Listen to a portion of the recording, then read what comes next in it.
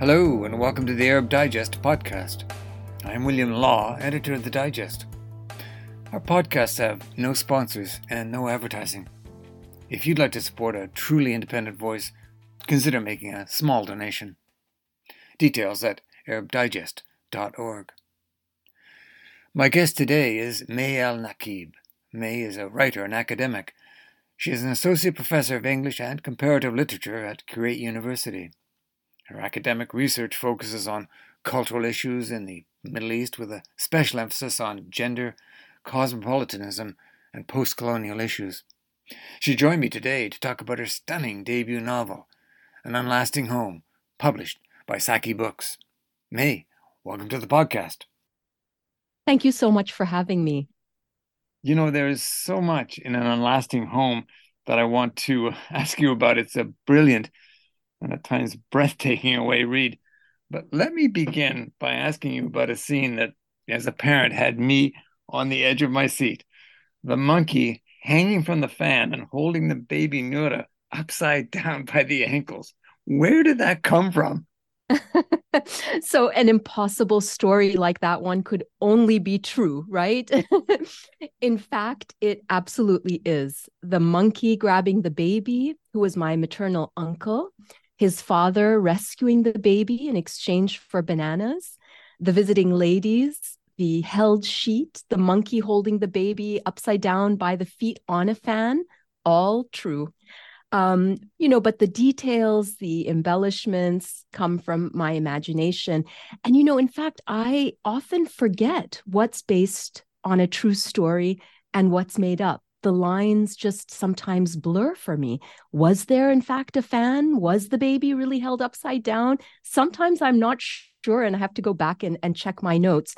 But I think in some ways that's the magic of fiction, the way it transforms traces of reality into something else that serves its own purpose. And here in the novel, the baby is Nura, one of the 5 main women characters, mother of the protagonist, Sarah.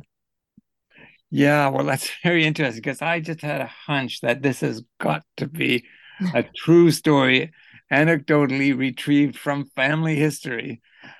And there it is. I mean, it's just part of what I think is just such a wonderful, wonderful story. But you mentioned this. This is, and we should explain to our listeners, it's an intergenerational story that's told primarily through the intersecting stories of 5 women, one of whom is this baby, Nura. So can you tell us who these women are and how they all intersect? So, An Unlasting Home is, as you've said, an intergenerational story that traces the lives of 5 pretty formidable women, 7 really, if you count Sarah's great-grandmothers, Sheikha and Yeliz. It spans the early 20th century up until 2013, ranging across the Middle East, India, and the United States.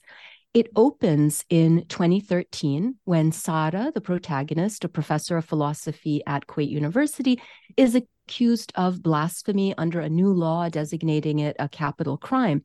As she awaits trial, she looks back, coming to terms with her own past, her family's, and her country's.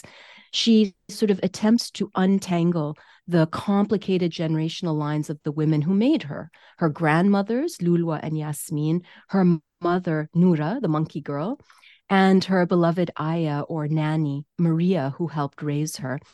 And in doing so, Sarah begins to come to terms with some of the reasons behind why her life has stalled, including why she returned to Kuwait from the US in the first place. And in the process of collecting the stories of her grandmothers and her mother and Maria, it's Sarah who gives form and structure to An Unlasting Home. Her voice is interwoven through the stories of her grandmothers in part 1, and in part 2, the stories of her mother and her nanny, Maria, her surrogate mother. And then in the third and final part, her own story, alternating between the recent present and the recent past, rather, and the present build-up to trial. So that intersecting, polyphonic narrative structure of the novel holds together the voices of all five women, and the trajectory of the novel follows Sara's realization that this collection of stories is in fact who she is. Yes, and that the way you seamlessly move back and forth in time and use history, I found that really, really fascinating. And I just thought that the interweaving of the women's stories with the story of Kuwait was just captured me completely as a reader. For example, the impact that Saddam Hussein's 1991 invasion had on Kuwait and a sense of loss for a country that moved from tolerance to intolerance. I mean, can you talk about that? And if you think that that earlier, more tolerant Kuwait is now lost? I do think that the 1991 invasion has been one of the key reasons behind Kuwait's shift away from tolerance toward conservatism and increasing intolerance, which is one of the things I explore in the novel. But it's not the only one. And I also think in the novel, I kind of try to point this out. I mean, it's somewhat understandable that following the shock of the invasion, Kuwaitis would experience a sense of betrayal and close in on themselves. And that's what happened.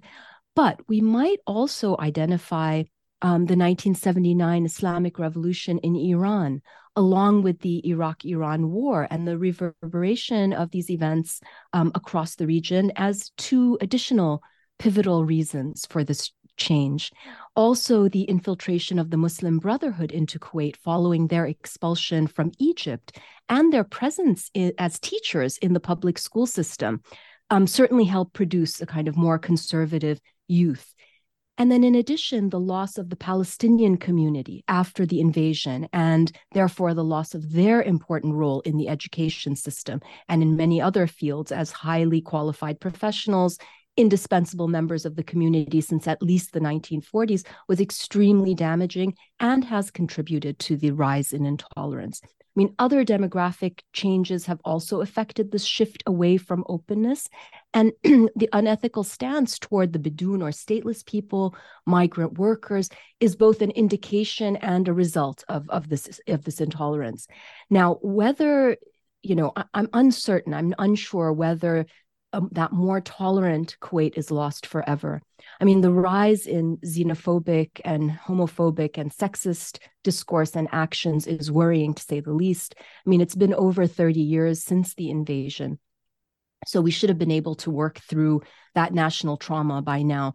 Some things have improved. I mean, women have the vote. We hear voices of resistance, but the pace is sluggish.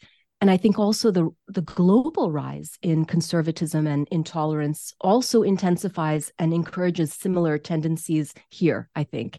And so, I mean, my sense about all of this is that whatever field you happen to be in, we need to do whatever we can to kind of strive towards more tolerance. Even if we think we're not making a difference, small changes accrue. So you just kind of keep going with that. And you yourself, you spent time in the United States. You spent time here in the UK as a child. My sense of Kuwait, because I was there, it was post the invasion, but I still had a sense of a country compared to, for example, Saudi Arabia, which had an open and accessible media, for example, that had a feeling about it that I didn't find in other Gulf states. Let me put it that way. And yet, as you say today, I sense, and you're quite right to make the point that it's happening all over the world. So it's not just Kuwait by any stretch of imagination, that things are closing in, not opening up. Indeed. I mean, I just think that's something that we are experiencing, and I think we have to deal with it, on as I said, local levels, regional levels, and global levels, because what happens beyond the borders of one's own country certainly has an effect, locally as well. So, yeah. You mentioned Maria, who's Sarah's second mother, and of course she's a migrant. And like so many in the Gulf states, she leaves her family to earn the money to support her children back in India. And as you write her story, you expose the sacrifice that migrant workers are forced to make. And that situation of migrants in the Gulf is a story that really needs more telling. Am I wrong in thinking that has to come more from within the Gulf rather than as always seems to happen, coming from outside critics? I think there's space for both narratives, for both critiques. I mean, there's so much to critique about the status and treatment of migrant workers in the Gulf. And those critiques need to be made, whether they originate from outside the Gulf or from within it. My preference would be to address the issues head on here in the Gulf, taking full responsibility for all the offenses and injustices, and working systematically to end them without delay. For me, in An Unlasting Home, I wanted to tell a different kind of story that's not always represented, and that is the relationship that develops between nannies and the children they help raise. As you said, Maria leaves her own children behind in India to care for the children of strangers in Kuwait. And she does this to ensure the survival of her children. But over time, those other children, Sara and Kerim, become her children too. And Maria becomes the emotional center for Kerim and Sara, and she kind of fills the role or fills in the gaps left by their own parents. Because Maria is a second mother to Sara, she plays a really significant role, and as significant a role as the other women in Sara's life, and so for me, in aligning her story with the stories of the other women, it becomes clear that how, as women, as mothers, they share many of the same obstacles and aspirations. I mean, it doesn't matter where they're from. These women want similar things, basically better lives for themselves and for their children. And that point about the migrants and embracing it and trying to move their story forward, there's also, and you touched upon the Badoon, which is the stateless people. And again, that is a whole segment of Kuwaiti society that's kind of trapped, isn't it? It is. I mean, it's one of there are people that are doing a lot of work in these areas, to make these voices heard, and also the rights and issues that are not being dealt with. And yet, again, as I said before, it happens at a pace that's rather too slow. We need to pick up the pace on these issues and push forward in remedying what are clear injustices.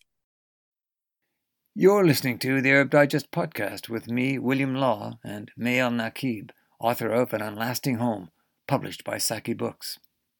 Our podcasts have no sponsors and no advertising.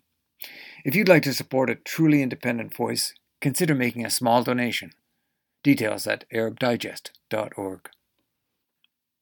Women in the Middle East may have, it seems to me, a very challenging course to chart in societies that remain deeply patriarchal, that are in many ways hostile. The women in your book are strong, powerful, determined. What were your role models for these women? Women in Kuwait and in the Middle East in general are strong, powerful, and determined precisely because they have to chart a course through those challenging patriarchal forces. So I have, of course, been inspired by many women in my life, and they've made me who I am, and have, of course, influenced the stories that I tell. But in addition to the personal, these characters have just been inspired by the women of Kuwait, who enjoyed, a degree of freedom not shared by their counterparts. I mean, you mentioned that Kuwait felt different when you visited Kuwait. It had a different kind of feeling to you than other parts of the Gulf. And I think one of those differences has to do with women's visibility and their role, their social and political role. And this has to do with the specific history of Kuwait, I think, as a seafaring, pearling port town. I mean, if you imagine men spending months of the year away from home, leaving the burden of responsibility on women who dealt with the money, with raising children, with working for the family's survival. And this streak of autonomy and independence carried across generations into the post-oil period up until today, I think. In the 1950s and 60s, women were educated, they started attending university, and women made a point in that early period of burning their abayas. This was like a kind of symbolic moment. There were no laws preventing them from wearing whatever they wanted, but they were rebelling quite explicitly against customs and traditions, and they won. And so I find this history of this early history to be very moving and very inspiring. But it's the case, isn't it? And you'll correct me, May, if I'm wrong. Is that are there any women in Kuwait's parliament today? Well, that's a more complicated question than you might think to respond. So we did recently have an election in which two women were elected, and now that parliament has been declared illegal for reasons I won't get into. And then the previous parliament was reinstated and then dissolved. So now we are without a parliament, and we shall see. But it hasn't been easy. So it takes time. I think we would benefit from having quotas, things like that. But that has not happened. That has not happened. Mm. Yeah, I guess the quotas is again, you come back to the issue of the conservatives in that parliament, and it remains perhaps that what you're saying, things are moving slowly and perhaps not quickly enough on that front as well. Exactly. But, yeah. Something that's impressed reviewers, and it certainly impressed me, is that this is a debut novel. I know you've written a book of short stories, which is very, very successful. But I wanted to ask you a little bit about the process. Was An Unlasting Home difficult to write? So, I knew at the outset of this project that I wanted it to be big. I wanted it to be a kind of epic. And that it would have maps and family trees. It would be sprawling, inclusive. I wanted to tell that kind of story. I knew I wanted to tell a story about women from this part of the world. And slowly, as the characters started to come to life, I had a sense that there would be these 5 key voices. So in a sense, the form of the novel, which is something I think about as I write, it's divided into 3 parts and it alternates between these characters, was a solution to a problem. How do I tell the complex intersecting story of these 5 women across time and space in a way that remained comprehensible? I don't plan all this from the start. I mean, in a way, I allow things to unfold the way they want to, and then I'm captured by a story or by the characters or by a place, and then I allow myself to be pulled for a certain time. And then at a certain point, I start to push and direct a little bit more. And this push and pull kind of gets me through. And then begins the work of shaping and editing and rewriting. And I consider and reconsider every word, every comma, every aspect of writing ruthlessly and endlessly. I don't know if I would say that it's difficult. I think writing is difficult, but it's a pleasurable difficulty. But do you sit down and does it just sort of start to flow for you, or do you have to kind of pace around a bit and then sit down and jump up and grab a cup of coffee? I think some days, I think it's a mix of all of that. I think some days, you've got a great flow. For me, a great flow can be, 1 page after 6-7 hours, so it's slow. It doesn't always go quickly. And then some days, you just figure something out, like there's a problem or a knot, and you're kind of wrestling with that all day. And you just maybe at the end of the day, if you're lucky, you've kind of figured something out. And then the next day you can have that flow. And, I think it sort of depends. The editing process goes faster for me in a way because you've got something there that you're really sort of digging into and working through. So I think it all depends. It's a mix of both. But do you have these moments where sometimes happens to me? I've got this naughty column that I'm working on, and suddenly in the middle of the night I wake up and I go, "Oh, that's it." That absolutely happens. That often happens when I'm swimming. So sometimes when I have when I have something and I'm thinking about it, overthinking, I think in many ways, and you let it go and I do something physical, but especially swimming, and you're just sort of going with that and moving with the water. And then the solution seems to arrive, as if from nowhere. But that does happen. Yeah. Now, when you look around the Middle East, when you see what is happening in Tunisia and Lebanon, Palestine, Sudan, Iraq, I mean, I could go on. It's a painful list. What do you see? What is the future for the region, for women, for minorities? What is it looking like to you? I mean, that is a really big question. I mean, things don't look good, do they? Not regionally, not locally, and with global pressures always sort of bearing down. I tend to be a bit of a Cassandra when it comes to Kuwait, but in fact, I teach and I see a new generation of people coming along. They're going to have different ideas, different influences and motivations, and I feel like young people these days are impatient and often, though not always, less jaded, and so maybe more open to, solutions that we're not considering. So, that's always possible. You asked about the for what's going to happen for minorities and for women. I mean, when the economic and political conditions in a nation state decline, women and minorities pay the price, and we see this everywhere, of course, and it's an old problem, and we should have solved by now, I think. What worries me most in Kuwait specifically is the incredible decline in the standard of education at all levels, from elementary school to university. There doesn't seem to be any desire or inclination to remedy this catastrophic deterioration. And because of that, my sense of the future here, at least, is bleak. I think to gauge the future of a country, one has to assess the public system of education, its quality and its reach. And if that's in good order, then good things will follow. If it's not, whether as a result of economic, political, or ideological circumstances, then I think the future is pretty doomed. Yeah, you've put your finger right on it. I mean, I look at the education system here in the UK, in the state sector is really suffering. And we, of course, are in the midst of teacher strikes, but absolutely. And you look at North America, the education system there, it's a very troubling and worrying scenario. So once again, Kuwait is sadly not alone. I'm going to ask you one more question before I get to the final question, which is the title. It suddenly occurred to me. I had this moment in the middle of the night. I must ask May about the title.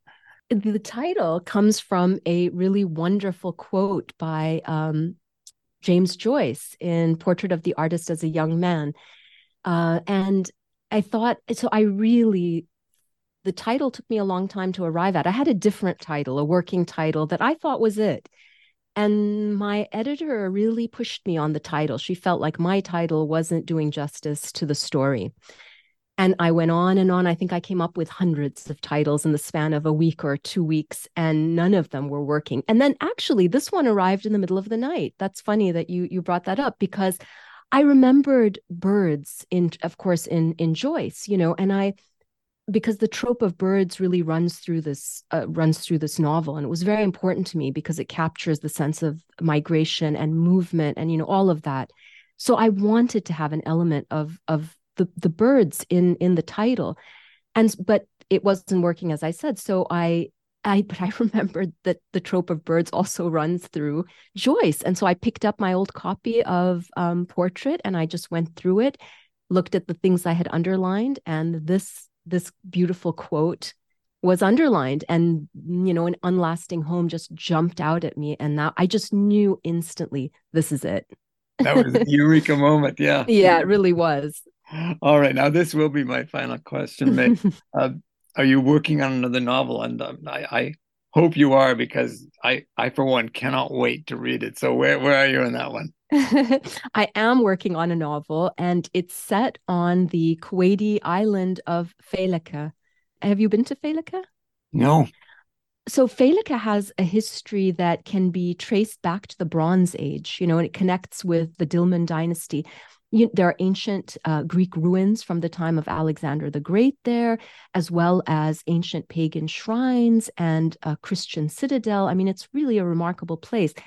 It was inhabited by Kuwaitis until 1991, when the inhabitants were forced out. And then after liberation, the islanders weren't allowed to return to their homes, which were bought by the Kuwaiti government for security reasons. And when you go to Failaka now, it's this place that's just frozen in time, with abandoned, destroyed buildings and homes. But it's just startlingly beautiful. It just has this feeling of just being haunted by history. So, I'm completely captured. And for me, that's going to be the setting of the next book. Wow, that sounds you've hooked me already. Great. May, thank you so much. It's been a wonderful opportunity to speak with you, and Thank you. congratulations. Congratulations on an unlasting home. It is a wonderful, wonderful read, and I Thank you encourage so much. my pleasure, and I encourage everybody who's listening to go out and get that book. Thanks, Nate. Thanks, Bill. Thank you so much. It was a real pleasure. You've been listening to the Arab Digest podcast. My guest today was the Kuwaiti-based author and academic May al-Nakib. Her debut novel, An Unlasting Home, published by Saki Books, is out now, and I cannot recommend it too highly. It is quite simply a gripping and masterful exploration of the lives of 5 women through time and place, and one that explores and underscores the challenges and the history of Kuwait through the stories of these women. Since we launched our podcast 3 years ago, it's been listened to more than 130,000 times in countries right around the world. So, thanks to all our listeners, and if you're a first-timer, check out our podcast library on Apple Podcasts, Spotify, Google, SoundCloud, or Amazon. I hope you're enjoying the podcasts, which we bring you with no advertising and no sponsors. We are a truly independent source for analysis and commentary on the Middle East and North Africa. You can support our independent voice through a small donation. Details on how to do so at arabdigest.org. When you go to our website, you can also find out about our daily newsletter and how to get a free trial. The newsletter features the very best of MENA analysts and commentators, contributors like May. Check us out on arabdigest.org and follow us on Facebook, Twitter, and LinkedIn. Our regular listeners will have noticed that we've moved the podcast to midweek, and we'll be putting it out on Wednesdays from now on. I'm William Law, editor of the Arab Digest.